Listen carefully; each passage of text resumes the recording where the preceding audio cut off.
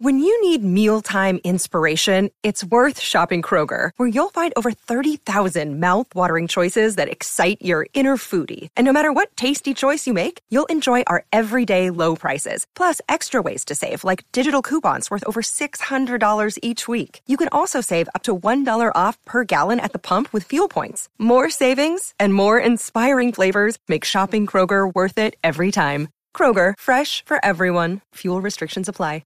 Maryland sports fans, there's only one sports book in the great state of Maryland with over 50 years experience booking bets and supporting customers. Betfred Sportsbook at Longshots is now open and is the only sportsbook in Frederick offering cash betting on football, basketball, world soccer, and more. Visit the Betfred Sportsbook at I-270 and MD-85 in Frederick, right next to Longshots off-track betting. Go to BetfredSports.com for more information and your chance to win exclusive merchandise. Must be 21 or older. Play responsibly. For help, call 1-800-GAMBLER. Welcome back to Bay Takes Podcast. My name is Mikey. And I'm Gus, and today we have a very special guest. His name is Ryan Hammer. He is what I would call an NBA draft expert. You probably have seen a bunch of his videos on TikTok. He knows a lot about the NBA draft. He studies film. He posts mock drafts. You should go check him out everywhere if you do not already, which you probably do. But he is here to help us break down the 2022 NBA draft, which is coming up in It's a week, I think. 7 days. Yeah, right after this. So this is the eve of or the night of Game 6 of the finals. So we have no idea what's going to happen there. We have our Warriors stuff on, hoping for a win. Ryan, do you have a prediction for tonight's game? Do you think the Warriors can pull it out, or do you think the Celtics will force Game 7? I think they're gonna force Game 7. I think I'm rooting for the Warriors, but I don't have a huge preference. You guys get I got my Hawks shirt on too, but obviously it doesn't matter to me. I think it's gonna go 7. No, I mean, if I said they would win tonight, I would feel bad. I'm superstitious like that. It just so feels like, you know how Tatum is the one who's going to be presenting the trophy because Adam Silver has COVID, right? So I think it's going to be symbolic if the Warriors win tonight. If Tatum literally gives the Warriors the championship and gives the Warriors the championship in the game. Is that true? There's no one else from the NBA that's going to do it from the commissioner's office? No. The guy. No, it's Mark Tatum. It's the guy who does the lottery. I'm dead, dude. I thought you meant Jason Tatum for a second. I was like, what are you talking about? No, Mark Tatum. Yeah. I think it's Mark Tatum, right, Mikey? He does the lottery. He's like the guy who says like the first pick goes to the. He's like the assistant commissioner, I think, or something like that. Yeah, so he would be presenting. That's actually kind of funny. I didn't know that. I didn't know Silver had COVID. Getting into the real reason why Ryan is here, we're going to be mocking the top 15 picks, so one more than the lottery. Don't be nitpicky about that. Brian will be taking the first pick, and then every 3 picks he'll be taking. Mikey takes a second one. I'm taking the third pick, and we're moving on. And we're just going to be breaking down who we think should go. We're going to put ourselves in the place of the GMs that are on those teams and say, all right, well, I would draft this person. So even if the Magic look like they're going to take XYZ player, maybe Ryan has a different idea. So, I mean, right into it, Ryan, who do you think should go with the number 1 overall pick if you were the Orlando Magic? Yeah, it's not a no-brainer for me. I just think, like, if you're the Magic, you're in this kind of – you have a good young core. The team is looking good, looking up and things, especially after Franz was a pretty good steal last year. You're still in a rebuild, so you still have time, and I think upside is the name of the game, and Chet has the highest upside in the entire class. Like, he is not the only one, but he's one who can be like a DPOY or MVP candidate one day. And I think I would have a hard time not taking Chet if I was a team here. I understand they might go Jabari. He fits into any team easily. I think that Paolo is actually the best player right now.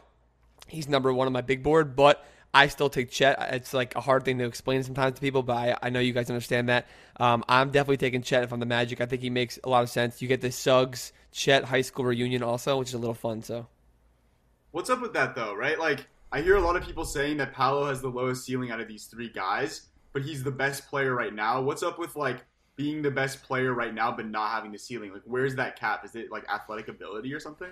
I think it's all relative and like to what extent are the other guys at, and I think they all, like, Paolo can do everything. He's the most all-around prospect. There's no real, like, huge weakness in his game. People say defense. Like, I don't really see it. I think he actually is a decent defender with good instincts. But I just think, like, you can see him being in the NBA. You know he's going to be successful, and you don't know what you're getting out of Chet and Jabari at their ceilings, but you know it is higher because they're raw. They need to go into their bodies a little more. They need to kind of work on their polish, which Paolo does not. Like, he is what he is, and what you see now is what you're going to see in 3 years on the NBA court, just a little better and more experience in the NBA. That's all. See, like, I don't know if that really makes sense to me, right? Like, why can't Paolo become more clean, right? Like, he can, yeah. You're basically just saying he's the better player right now. I still don't understand. Like, they have more question marks, so they have a higher ceiling. Is that basically it? Chet has the raw tools. Like, a lot of guys, people draft for upside. Teams draft for upside, and a guy who has a physical. Even if you go deeper in the draft, when you look at guys that were terrible this year in college, like Caleb Houston, Max Christie, like international guys that barely played, like they're gonna get drafted high because they have shown enough potential and talent-wise and flashes that NBA teams are like, wow, if we take that and we do the right thing, we're gonna have the best player in the draft. I mean, Mikey, I think it's also more of a question of, like, it's not because they have more question marks, like, they have a higher ceiling. It's like they're already like this, and, like, they have I feel like with Paolo, it seems to a lot of people, and I don't think I agree with this necessarily, but, like, he's already at a certain level with his, like, feel for the game.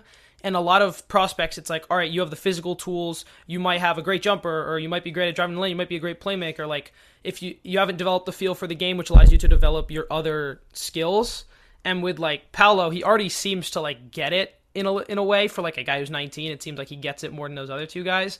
And people don't think that, like, he has as much room to grow in that sense, so they don't think he has as much room to grow as a player. I'm not saying I see it, but he is going to grow. Like, it's not saying he's not going to grow and he can't be better than them. It's just saying that at all their maximums that he would be the third of them. That's all. Got you. All right. I mean, I agree. I just want to say I agree. I think I'm a little bit of a Duke fan. My dad didn't go to a major college, so he started watching Duke, and so you can call me a bandwagon, whatever. I watched every Duke game in the tournament, and every time Paolo had the ball, I was like, why aren't they giving this dude the ball every play? And, like, I know that you got to move it around and teams will key in on him, but his playmaking for a guy that size, and I just feel like you said, he doesn't really have, like, a big weakness. He was better defensively in the tournament, I think, when he really, he locked in, and so if he can do that at the pro level, I don't see, like, a problem in his game. I think he's honestly pretty safe, but he also has a really high ceiling. He's 6'10", 250, and he's 19. So, Mikey with the number 2 pick. Yeah, with the number 2 pick, I'm going to take my favorite prospect out of this draft, which is Jabari Smith.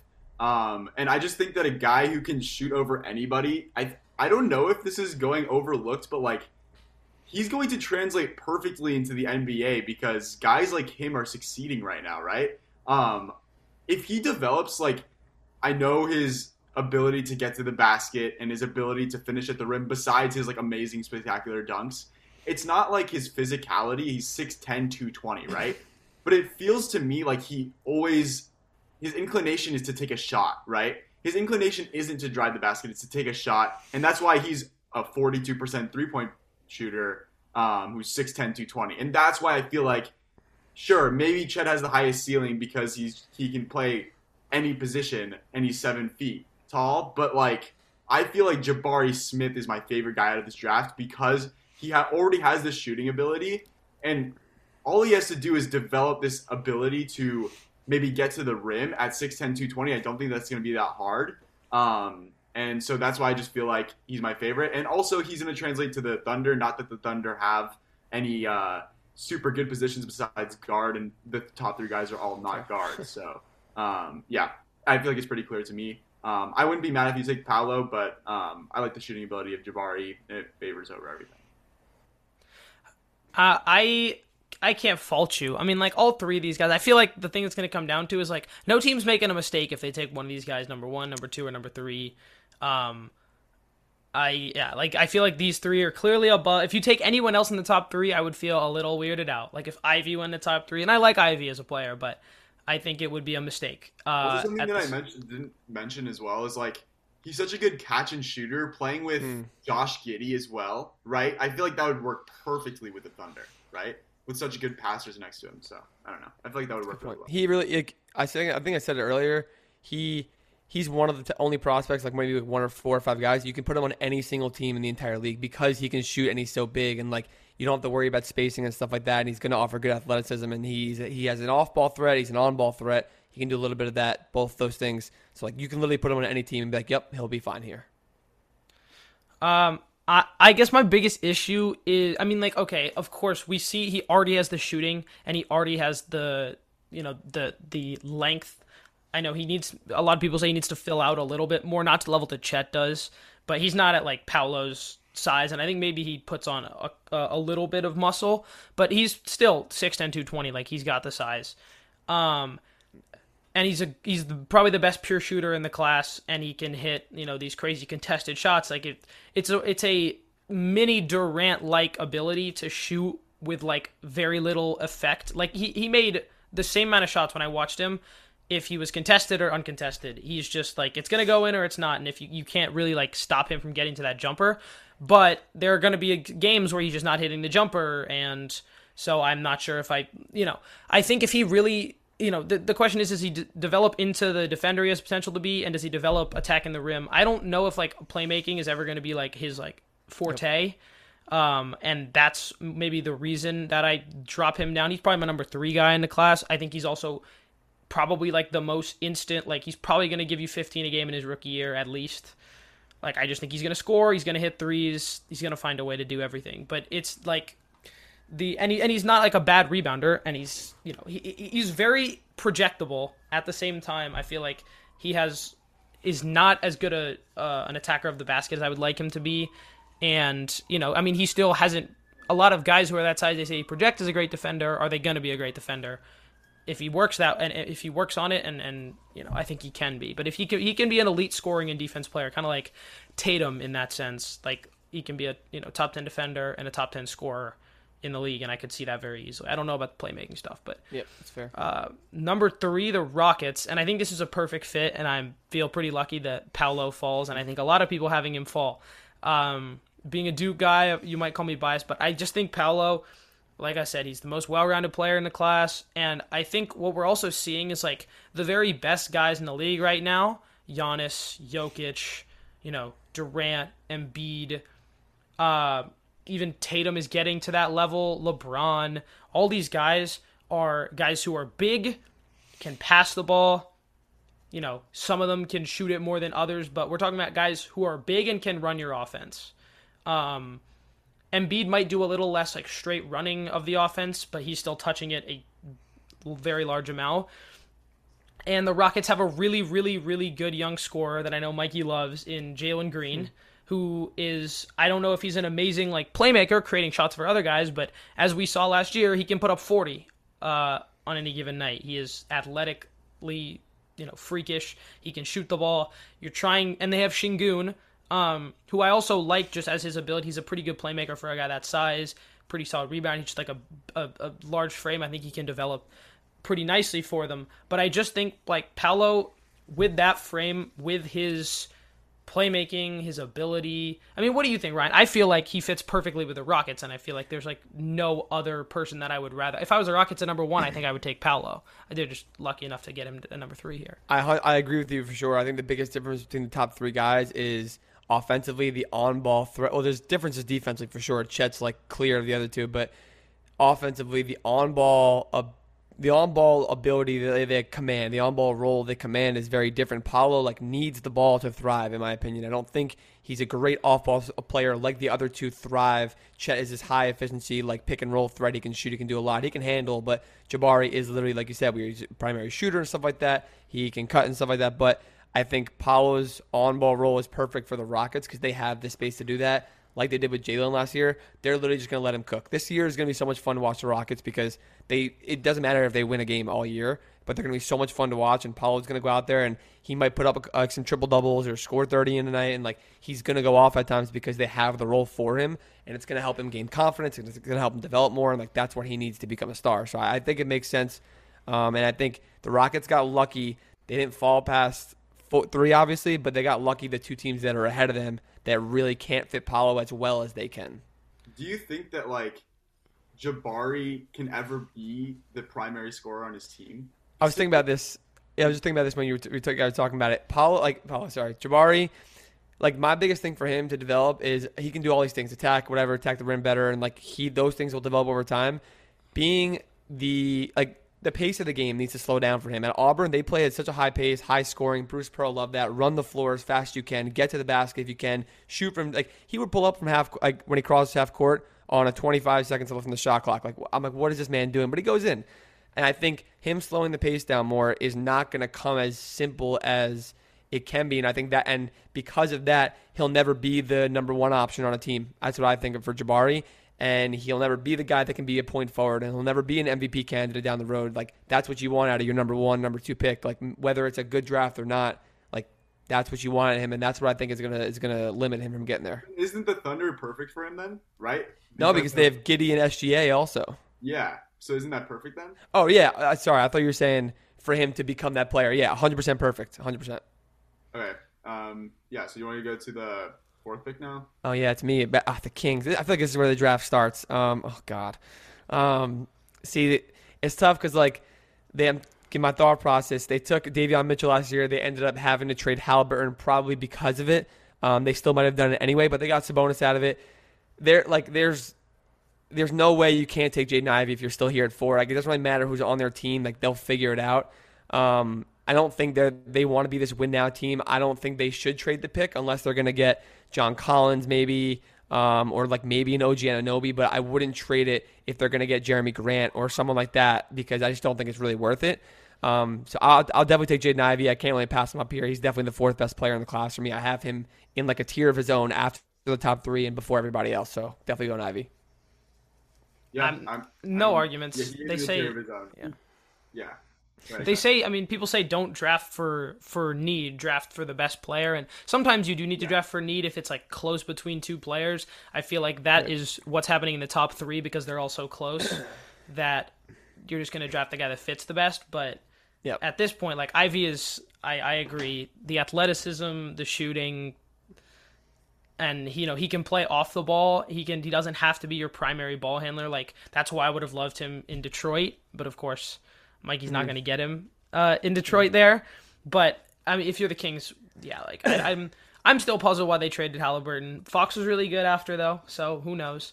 Maybe they made the right decision. I know Mikey's high on Halliburton. See, I guess. But. Yeah.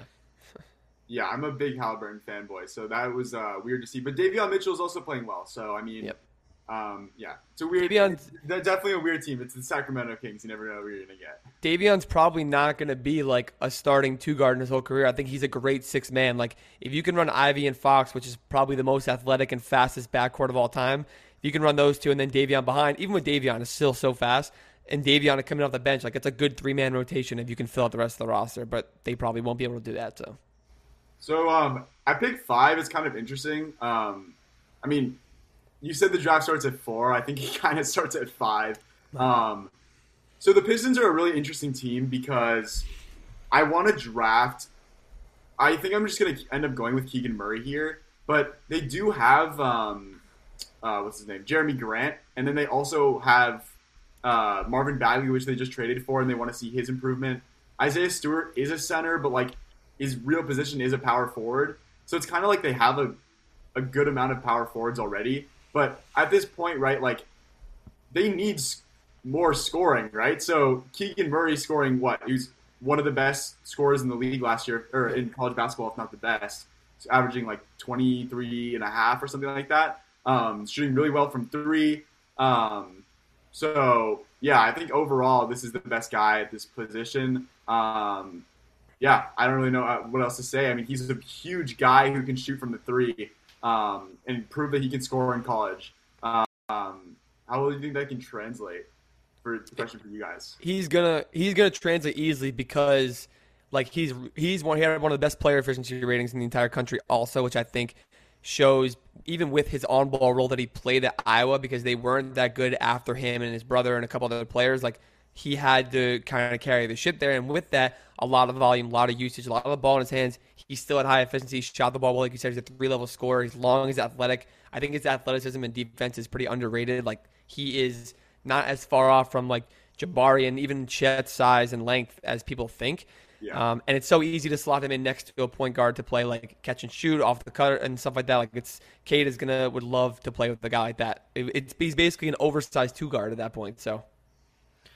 I like Keegan Murray. I think he's like going to be good in the NBA. I don't think there's like, unless he gets hurt or something, which you can't project. I think he's like, yeah, like you said, he's just like maybe like a better version of Abaji in the way that like, Abaji is, a little older, and I mean, I just think Keegan Murray's more talented and just a better player, but he's gonna translate well to the NBA. My only issue with Keegan Murray is that even though he's like a sophomore, he's 21 and a half or something, and like I feel like if you're drafting in the top 5, I like really would rather, especially with someone like Cade, who like, is your championship window really gonna be in the next like couple years? Like it's probably 3-4 years down the road at least. Yeah, but how old is Cade though? Cade's like 20, right? Yeah, right, so they're basically the same age in that sense. So yeah, I mean, I think you have time, so I don't have a huge issue with it, but like I wouldn't be mad if they took someone more developmental if they feel like they can mold them into a better player. I also don't think that Detroit's player development has been like one of the best. So if it was like the Spurs, Warriors, it might be different, but I feel like the Celtics, same type of thing, great player. Maybe that's why I take Keegan then, because they're not a good player development system. Yeah, exactly. Or if they're not, because like what you're getting out of Keegan, like he might not. The guys that the architect that you want him to go into is Brandon Ingram, but he's never going to be that on-ball threat and calm presence and be able to kind of like go into ISO mode really, really, really, really well and effectively. But like you know what you're getting out of him, kind of thing. Like he's one of those older prospects, so maybe that is why they take him. I mean, I think like down the road, in like 5 years, when we look at this class and someone did like a redraft, they might draft him at like 10. He might be the 10th best player in the class, but it's also like he's gonna like, you also know that he's probably gonna be like in there somewhere. He's not gonna like bust. Is he more proven than like? Maybe this is crazy, but all of his stats are better than Paolo's, right? Like he shoots 39% from 3 and average 23 a game, and maybe that's just because. If you put Paolo on Iowa, though, like he'd be doing the same thing. That's what I was just gonna say. My bad. Yeah, so he was like the dominant guy, and Paolo had like 5 guys who were gonna go in this draft. They were stacked. All right, exactly. So. I mean, yeah. Right. Is it me now? 6, yeah. 6, yeah. So this is the Pacers. I don't want to take a point guard, and like I'm thinking, Dyson Daniels. I haven't had a chance to watch too much of his film, but from what I've read and watched a little bit, he can play make pretty well. He's one of the best defenders in the draft. I think he's very versatile. I don't know how well he can play off the ball. So that's like my big thing is like, I think Halliburton's going to be your guy who's handling the rock. And so there's like, I mean, like the issue is, right, I'm tempted to take Sharp, but I also think that Sharp is like, it could be really risky. I think sometimes a lot of the time he just doesn't buy in on the defensive end, and he hasn't shown the ability as a playmaker. Now he has a really nice step back jump shot. Like we know he can create his shot, and we know he can make some tough jumpers. And he's really athletic. He's got a crazy vertical that's never been officially measured, but people can see on film. He just gets way up there. And he can block some shots with that, athleticism. I don't know if like the question is like, Anthony Edwards in college and even like coming out of high school more than that, when people were seeing him like, okay, like, I don't think Georgia was that good when he was there. He's a great player, but they were not a great team. And so people are like, is he going to buy in when you really like need him? And on the Timberwolves, we've seen he's bought in. He's an incredibly hard worker, and however much of that is because of Steve Kerr, we don't know. But I'm not sure if I can trust Sharp in that sense. But I also think Sharp fits better. So I'm going to take Sharp. I think he has a super high ceiling. I think he has a very low floor. I think that it could be a really bad pick, and it could, like, there's a chance he ends up being one of the best scorers in the entire draft, and we look back and we're like, why didn't we take this guy? He's got, like, the athletic tools and the shooting ability to be really good. I don't think the Pacers are anywhere close to a playoff team, and, TJ Warren's going to be a free agent. I just don't know if I love the Dyson Daniels fit. But you might. I don't know. You know more. What? They're also trying to get rid of Miles Turner, right? There's been trade rumors of Miles Turner. I think they're keeping him. Are they for sure keeping him? I think they're leaning towards keeping him and trying to move Brogdon, which is going to be – that's a good point. Like, are they going to take another third playmaker if they keep Brogdon? That'd be crazy. Yeah. Wait, Gus, you were talking when we were, like, discussing this draft. You really like Sohan, right? And not this high. Defender. You don't think you're taking this high? I love Sohan as a player. A lot of people have been like, his jumper sucks, and like, yeah, it kind of does. In a lot of senses, like at least his 3-point shot and his free throws, like his percentages are not great. I think it'll get better. But he provides a lot of stuff. I can't justify taking him at 6. I don't think. I love him as a prospect. He might be my favorite player compared to in the class. And Ryan might feel differently. Maybe he would take him this high, but I wouldn't take him at 6. At the same time, there's a lot that he provides. He's like kind of the opposite player of Sharp. Like, he's not going to score as much, but he does everything else. So I think for the Pacers, I think you're just taking I think Sohan, we know you're going to get really good defense, and there's a chance for him to be a lot more. With Sharp, I think the Pacers are just all right, we're swinging for the fences. If we hit this, now we've got someone who looks like he's going to be a top 5 playmaker in the league in Halliburton. We've got Miles Turner, who's like a really nice stretch and great shot blocking center. And now we've got a scoring wing. We've got sort of a bunch of the things in the NBA. Now we just need maybe that dynamic, passing forward or something. And now we've got our roster, right? And maybe that passing forward is Sohan, and they want to go the other route. But I mean, what do you think? I know I feel like you're not that high on Sharp, and I wouldn't blame you because he's really iffy in some cases. I have no knocks on Sharp that I think he's gonna be a bad player. I just think I have less confidence in him, not only because of the lack of tape and lack of play at the combine and stuff like that, but because of the type of player he is with that. He is like a raw, athletic, long, I think he's 6'5", 6'6", two guard, maybe a little 3. He plays the wing. Very much like Jaylen Brown was coming out of college and guys like that, where they need the development and polish. And Jaylen Brown's shot completely changed from when he went to Cal into his rookie and sophomore year in the league. And Sharp is going to take tweaking and fixes on certain things like that. And because of that, combined with the lack of what we've seen, you don't know exactly what you're working off of versus high level competition. That's the reason why I question Sharp and why I wouldn't spend a top 5 and probably 6 or 7 pick on him with the guys that are here. But if you told me in 6 years he was a 2-time, 3-time All-Star, and I'm like, yep, well, that makes a lot of sense because he was obviously good in high school. Well, who would you have taken if you had the? I mean, I guess you're up for the 7th pick, but for the Pacers, I'll it might go be 7. different. I'll at 6. I probably would have taken Mathurin. First of all, I love Sohan. James Sohan's my favorite prospect in the class. He can be a poor man's version of Scotty Barnes. He's a Swiss Army knife. He does everything. He's the most versatile and I think best defender in the entire class. He's a really underrated playmaker, can be a secondary playmaker next to a really good guard, which teams do need. You can't just have one playmaker and that's it, and then you're good. But it's a balance of things.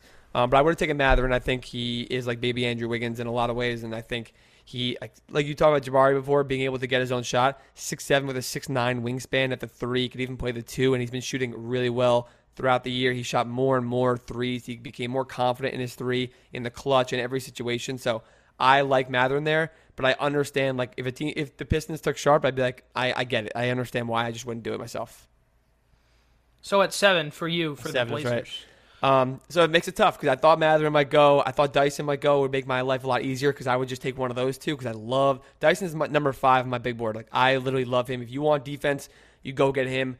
If I'm the Blazers, and I want to be real about this, and say we're drafting here because we didn't trade for Jeremy Grant or Julius Randle or something, which it wouldn't be the worst thing. I actually don't think Julius would be a really bad fit here. I think it'd be decent. If I'm drafting here, I'm thinking in 5 years when Dame is gone, when we still haven't gotten close to a title, who do I want on my team? And I want Dyson Daniels because I think he's my 5th best prospect in the class.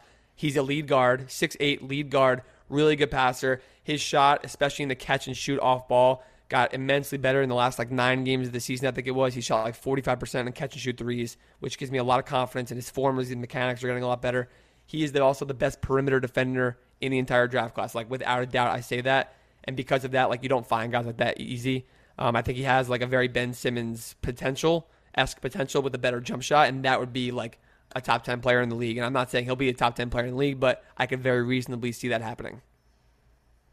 All right. So, do you want to no discuss arguments. it? I already know who I want to take with my next pick. So if you want to discuss it, yeah, fire away. Yeah. Yeah. So, this is so clear to me. Mathurin is one of my favorite players in this class already, and the Pelicans' need is point guard, right? Because they have CJ McCollum at their 1 right now. Right. And I don't know. This is just perfect. I think they could be a top 5 team in the West, right? Think about it. Zion scoring 27 a game, Brandon Ingram scoring 27 a game, CJ McCollum probably averaging 20, right? what other teams have guys like that, right? 3 guys who can get buckets like that with amazing defenders with Herb Jones. And I don't know what Zion's going to be like, obviously, because no one does. But Mathurin is perfect here, right? The second or third best.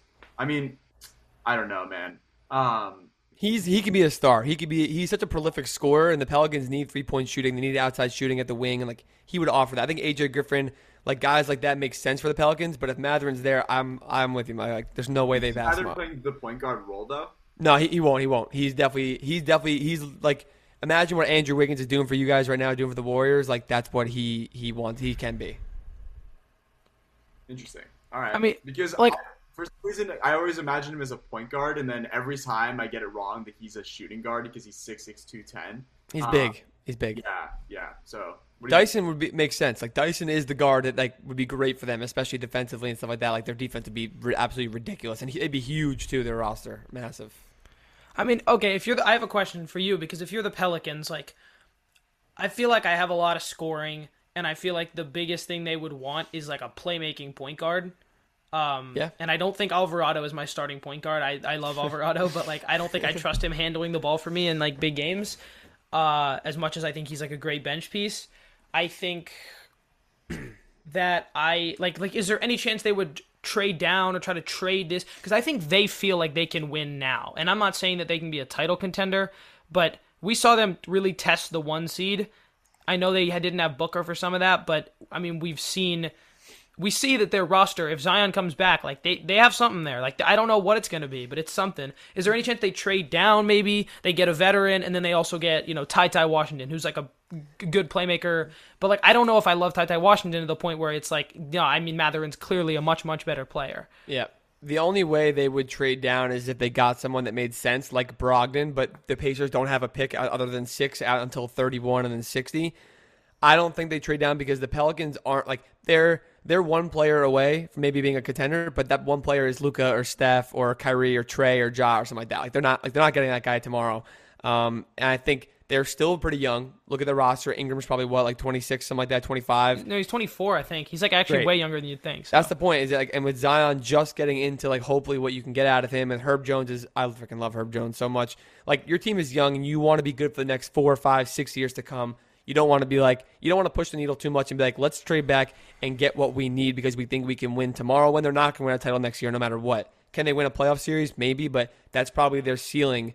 So they have to just go with whatever is best at this point. If they're still picking at 8, I highly doubt that they move at all up or down. I think they're one of the teams that's pretty locked into where they're drafting. I feel you. I have no issues with that. Yeah. At number 9, the Spurs, I have seen a lot of like more developmental guys mock to them here. I think that we know Pop's a great player developer, and even if he's gone like soon, he's getting up there in age. We know that that whole organization is just well run. And so I've seen, and in the past drafts we've seen them take some guys like Josh Primo last year, who is like very, very raw prospect. Yeah. And has potential, right? No one's denying that. I mean, I feel like the prototypical guy there would be Ousmane Dieng because he's, a 6'10", like scoring wing he can play make a little bit. He profiles as a pretty good defender. Like you see the athleticism, and we don't know as much about him maybe as these other prospects, but and I haven't watched enough film on him, but like that feels like the most Spurs guy here. So that's what I'm going to take. I'm going to take Ousmane Dieng. I also don't know as much about him as the other prospect. I haven't done as much of my research, but I feel like he feels like the most Spurs guy. He's a big wing, or like a lengthy wing who can, as I've watched my France, right? What? Spurs like their guys from France. They do. Sure. Diaw. But I don't know if they drafted Diaw, but they had Diaw, they had Parker. Sure. We know that. I don't feel like the Spurs are a guy away from winning. Like the West is. I mean, the league is loaded right now. They're a guy away from the playoffs. Teams. They're probably a guy away from the playoffs like next year, but I don't know if that happens. DeJounte Murray made a jump, and I there's nothing telling me he can't like improve his jumper more and become a really, really great player. But I still don't think they can be like a real contender in any way. So I think they take a guy who in 5 years you could be like, wow, like this guy. If we had known he could be this, he might have gone higher in the draft. They're probably really looking for Mathurin, right? That's probably who they're eyeing. Right? I think I don't know. They would love Mathurin. I think from what like I have seen from Spurs talk and stuff like that in their camp and stuff, like it seems like Duren and Sohan like they love, and I think those are perfect fits. But Jang, like they've also been rumored to try to trade up. They have picked 20 and 25, so there's a lot of talk about them drafting at 9 to whatever falls best to them, and then trading up to whether that's 10, 11, 12, 13, 14, 15, 16, like whatever, depending on who else is going to be there, like using those 2 picks because they can get 2 guys. Like we're mentioning these guys like Usman and Duren and Sohan, they can come out with 2 of them just like that off of one small trade into the back end of the lottery. So. I think you're up at 10, and I have a pretty, I have an inkling of someone you might take here, but I could be wrong. So I will say about Usman Jang, by the way, I love that pick because I think I said I posted a YouTube video today about my big board. I said that he could be the face of the league in a few years. Like, I don't think he's going to be honest. I'm not saying he's going to be honest and win MVPs and stuff like that, but he could be a potential guy who you look back on a lesser level than Giannis and you're like, what the hell was everyone missing? Like, what did we miss? What did we miss? And I think he's one of those guys. I would have loved to have him at 10, even though the Wizards do have guys like that. But now it gets tricky for me because, like, I love Johnny Davis there, but I also love Sohan. I mentioned, and Duren's still on the board, but, like, they don't need a center, I don't think. I don't think the Wizards need that.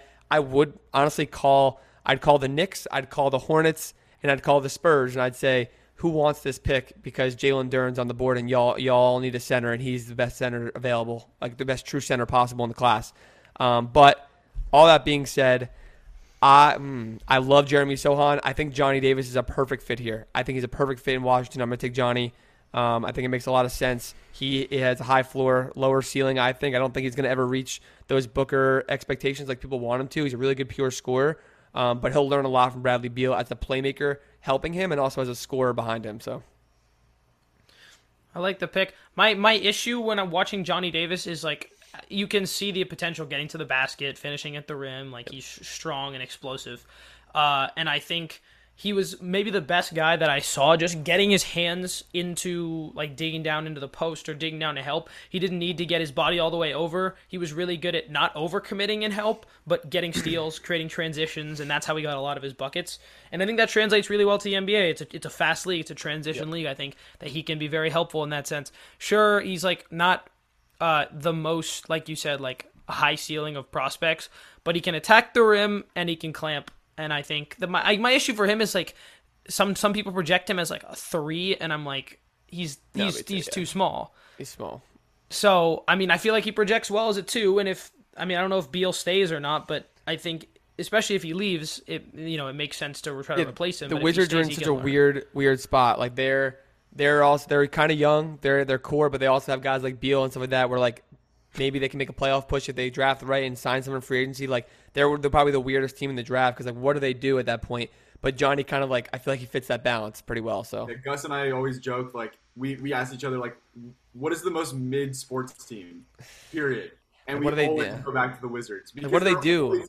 They're always so weird because they always have had like Bradley Beal and John Wall, and then they make the playoffs, and then that's it. And then they're always out of the first round. It's honestly it's true. Like I have nothing to argue against it. Like, what do they do? They just draft best player they possibly can, and they go from there, I think. I don't know. Yeah. So, I pick 11 with the Knicks. It's interesting, right? So, they need a guard because I don't really know what they do, right? They've never had a good guard in the past couple of years. I mean, Quickly had a really good rookie year, and then I'm not really sure what happened last year.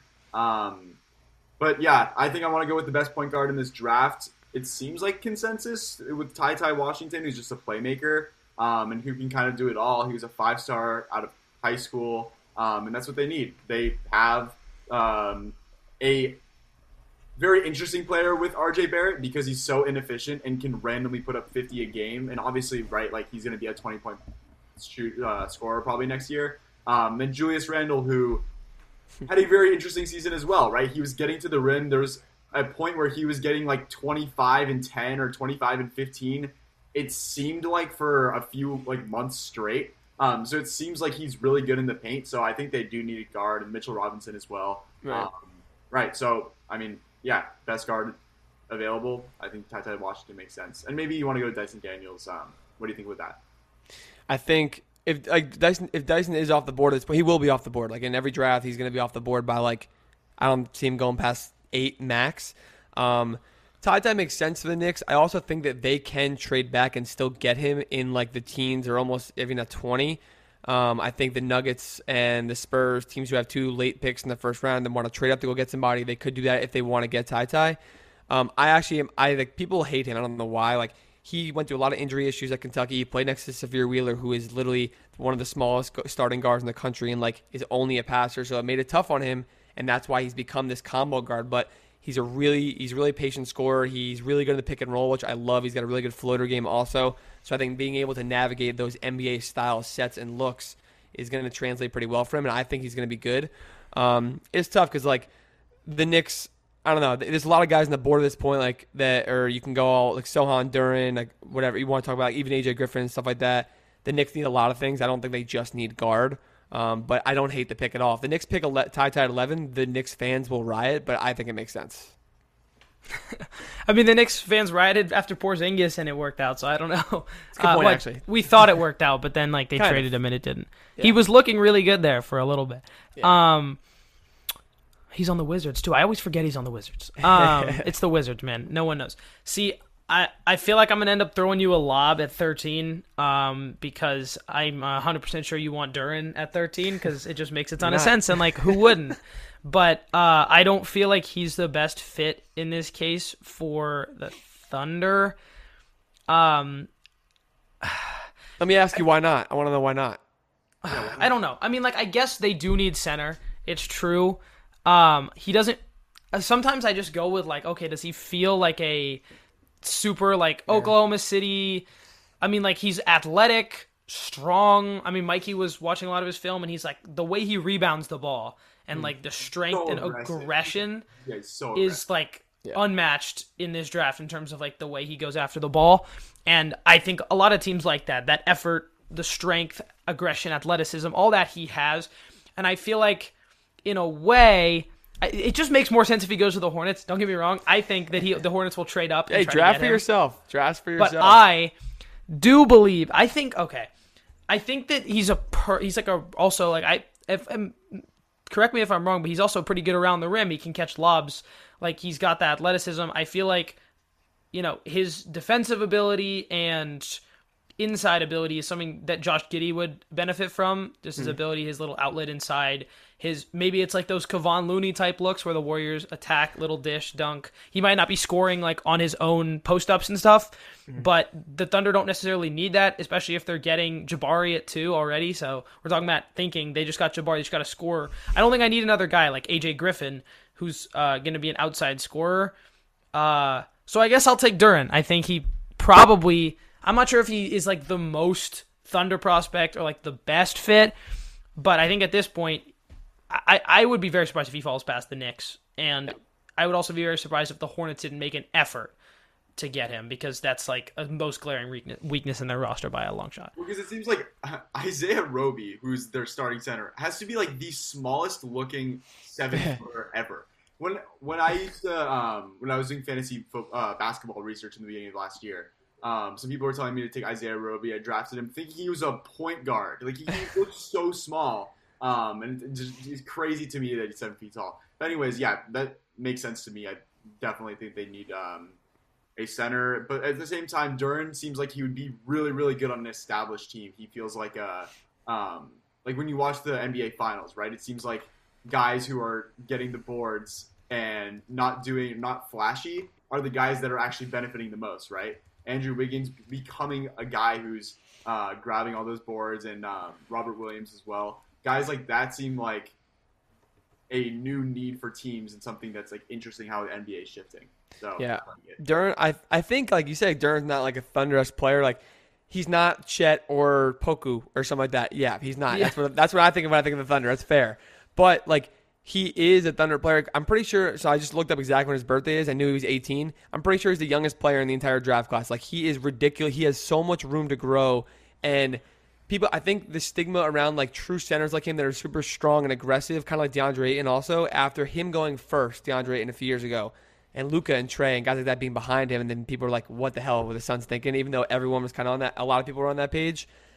that's kind of a negative stigma against big centers like that, when in reality, DeAndre Ayton would still be a top 3 pick or 4 pick in that draft because that's what he's worth, and he's worth a max deal. He's going to get them from somebody, and modernizing their game is huge, and Duren has been doing that. Like, he has a really good mid-range. He's showing signs of stepping out into a deep mid-range. If he develops a 3-ball, like, the league is screwed. He's going to be a top 3 center in the league in 5 years. But I really, like, I don't think he falls past 10 or 9, to be honest. Or even if 10, someone will trade up for him. But if I'm the Hornets at 13 and 15, I call the Wizards at 10 if he falls past 9. I'm like, I will give you both these picks. I don't care. I want Duren. I will give you both these picks because we can't bank on him falling to us. So, I mean, I think the Hornets will make a very, very strong push to get him. I don't think there's any way that if they get him, they got to walk out of the draft feeling good because I feel like that's. I mean, he's an instant starter for them at 18. So. Yeah, they're definitely an elite team with rebounding because that's what other glaring need do they have, right? Defense also, but kind of gets both. I mean, things. I would feel fine with Sochan if they didn't get. I mean, they need that defensive versatility. Like, I don't feel like LaMelo is improved, but he's not a plus defender. Bridges, he's never going to be a good defender. Yeah, Bridges is not like ever going to be a good defender. I don't think his feet are that fast. I don't think LaMelo is ever going to be a good defender. No. Interesting. I think it's kind of like. A focus issue? Say again? You don't think it was like a focus issue?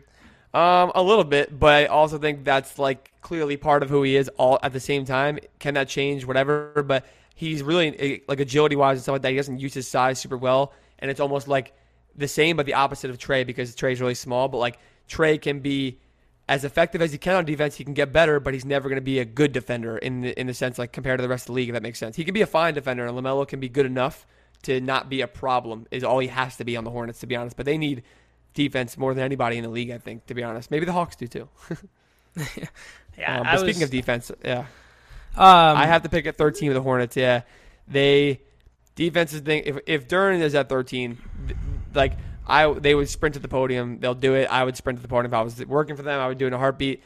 But I would still have a brisk walk to the podium to get Jeremy Sochan if he's still on the board. Maybe not a sprint for Duren, but a brisk walk because Sochan played small ball 5 off the bench for Baylor, and he's big. He's a good rebounder. Like I said, the most versatile defender in the class. He is going to impact right away. His motor is insane. Like, this is the guy that the Hornets need. And with 13 and 15, where you can look at maybe center at 15 or something like that, or still consider free agency, like get a guy like this to pair with another center, and your defense gets flipped on its head, and it's going to be good and much better, 2 times better than it was last year. So I'm definitely taking Sochan. Like I said, my favorite prospect in the class, and it's an easy pick for me. I'm in complete agreement. Mikey doesn't love. I feel like you don't like Sochan, Mikey. That's you told me you didn't like him as much. Yeah, well, okay. Here's the thing, right? The NBA. This is more of like a I don't know, a philosophical argument here. The NBA is entertainment. Defense is not that entertaining. When I watch players that literally can't score, it's so painful to me. And taking a player in the lottery who can't score that well is so painful. And I think, sure, like a guy like I don't know, who are guys like that, like Killian Hayes. Let me ask you a question. I'll ask you a question that's exactly like that. If you went back to whatever it was, you don't know who the other guys are, would you take Draymond in the lottery somewhere? If you knew what he was going to be, I think is his question. If you knew that this is what he could be. But playmaking versus not ability to score. Like, do you think that Sochan can become a Draymond-esque running the offense? He won't be able to run the offense, but look how Draymond plays with Steph. Like, y'all have watched it for years.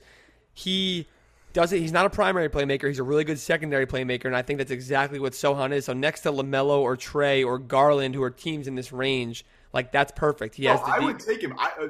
Don't get me wrong. I would. I think yes, he can be that. Yes. Yeah. The thing that stood out to me when I was watching his film is, I mean, he's hitting guys on back cuts. He's throwing lobs to, Kendall Brown, we saw. But just, he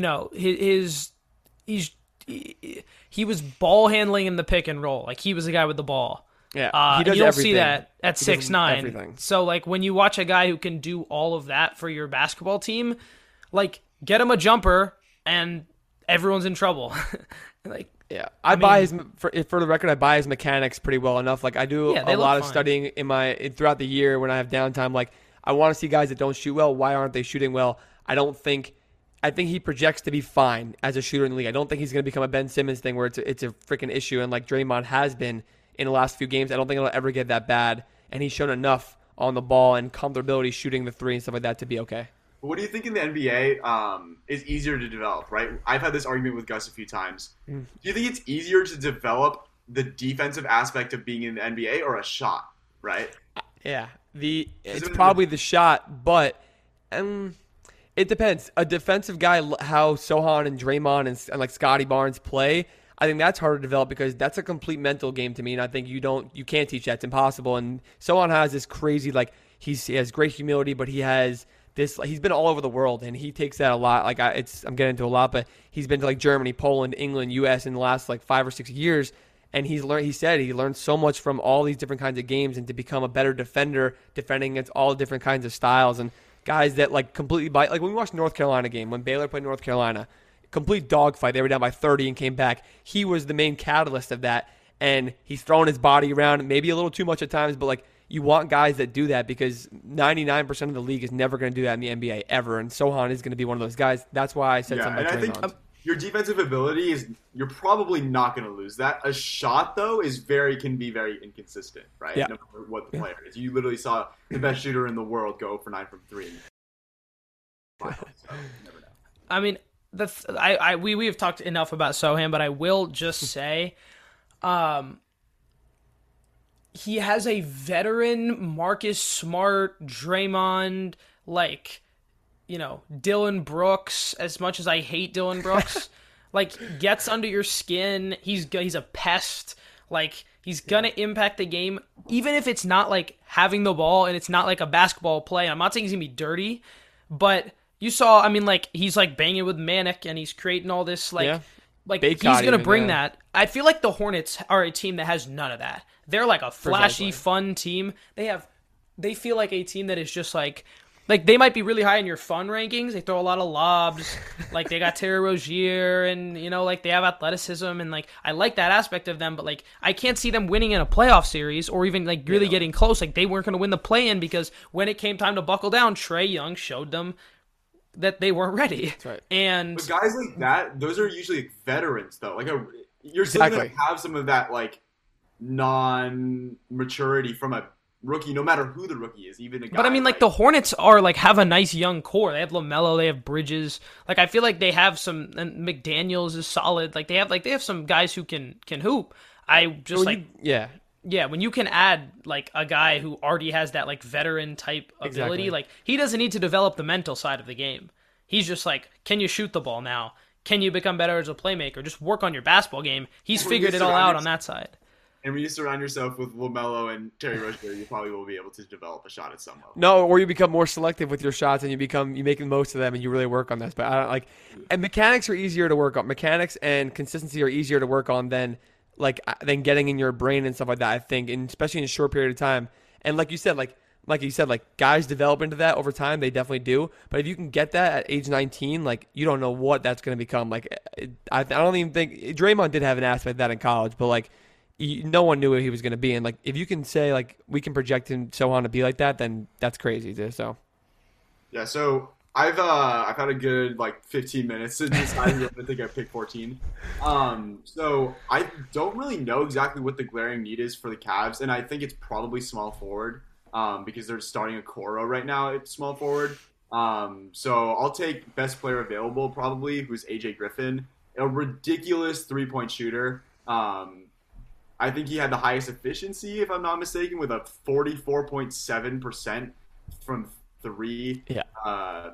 Efficiency, which is just unreal, right? And they already have the playmakers. They already have the defense. And so there you go. You get a 222-pounder, 6'6" small forward, and I think it's perfect for a team that's probably just needs an efficient scorer because they have everything else. It could be a better fit.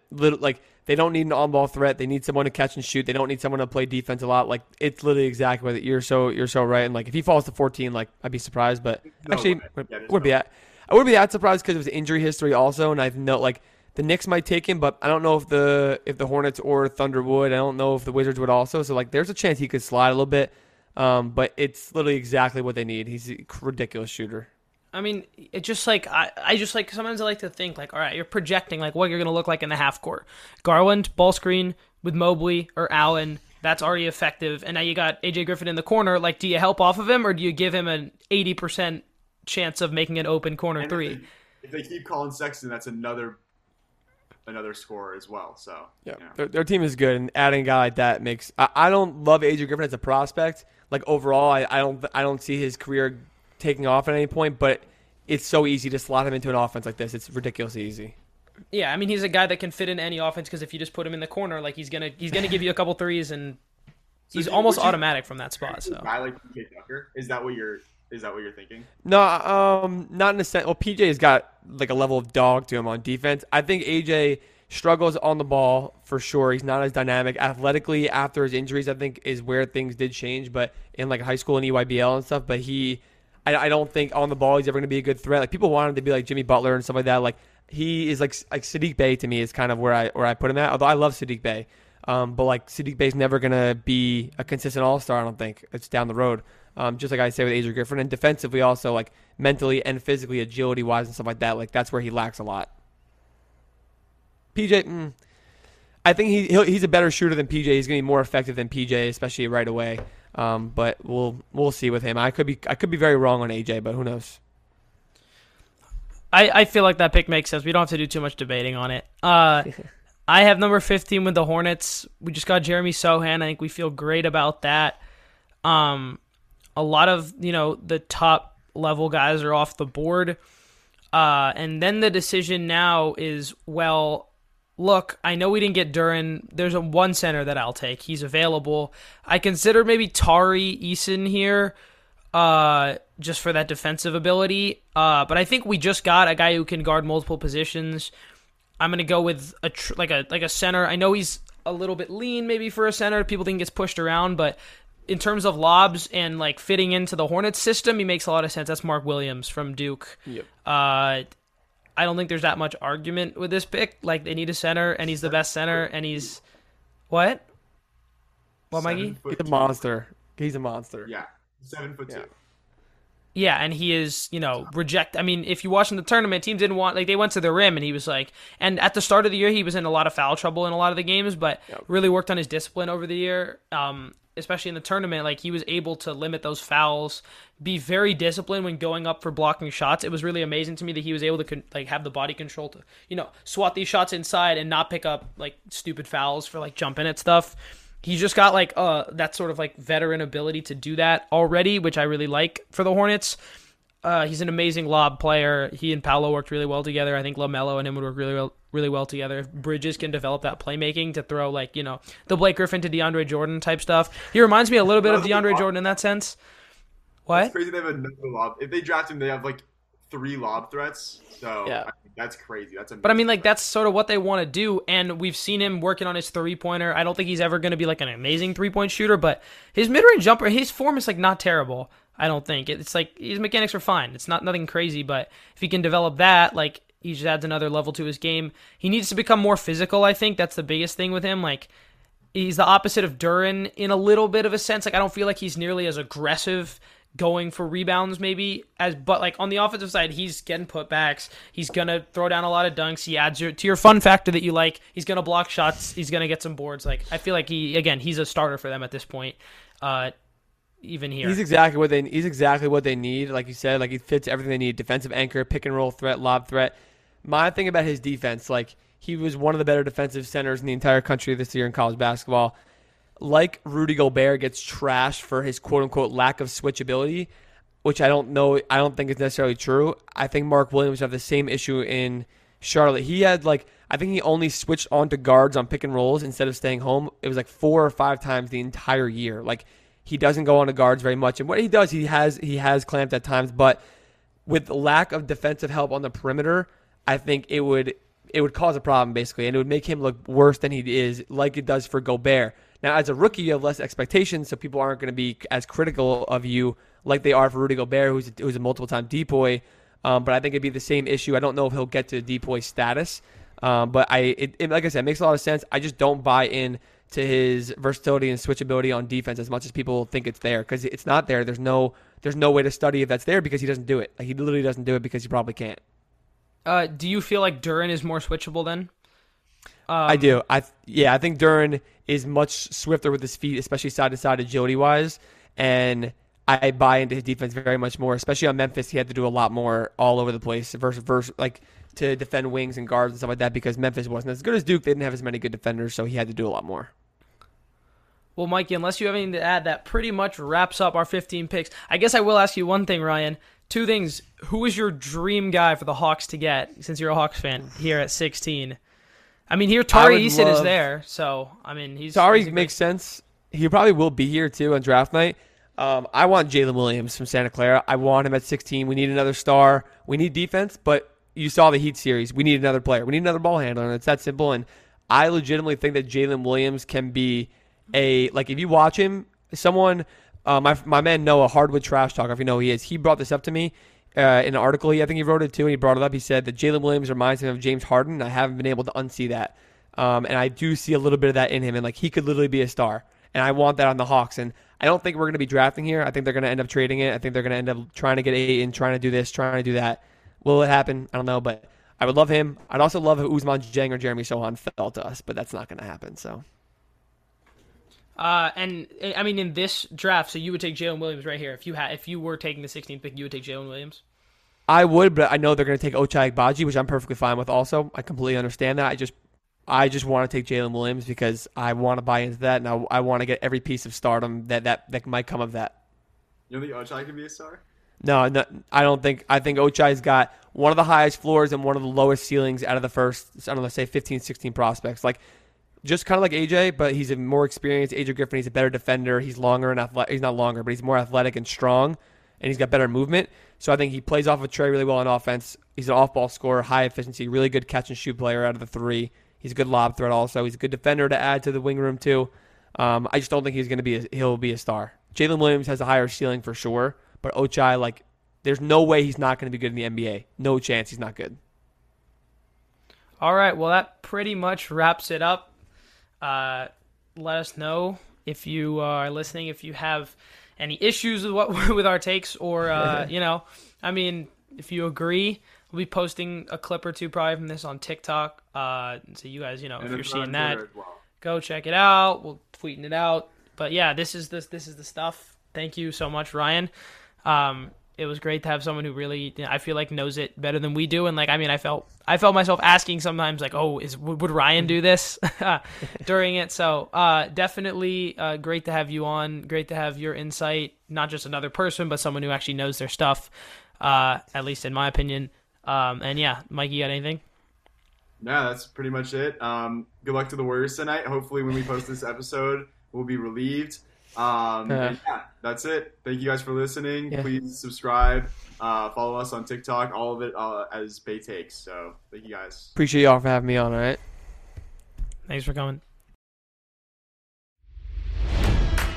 It's NFL draft season, and that means it's time to start thinking about fantasy football. FantasyPoints.com features industry-leading experts and prognosticators using proprietary hand-charted data to help you score more fantasy points. FantasyPoints.com is the place to go for whatever kind of fantasy football you play. Whether you play fantasy football, daily fantasy sports, or do a little bit of everything, Fantasy Points has the meticulously researched content to guide you to victory. And why wait for the fall? Fantasy Points also covers the new spring football league, the UFL. Join the guru, John Hansen, Scott Barrett, Joe Dolan, and other massive names in the fantasy football universe with an exclusive offer. Use code Pantheon for 15% off any Fantasy Points package, including the all-in package, with access to every article, tool, and data nugget that Fantasy Points has to offer. That's FantasyPoints.com and code Pantheon for 15% off at Fantasy Points. FantasyPoints.com, code Pantheon. Score more fantasy points.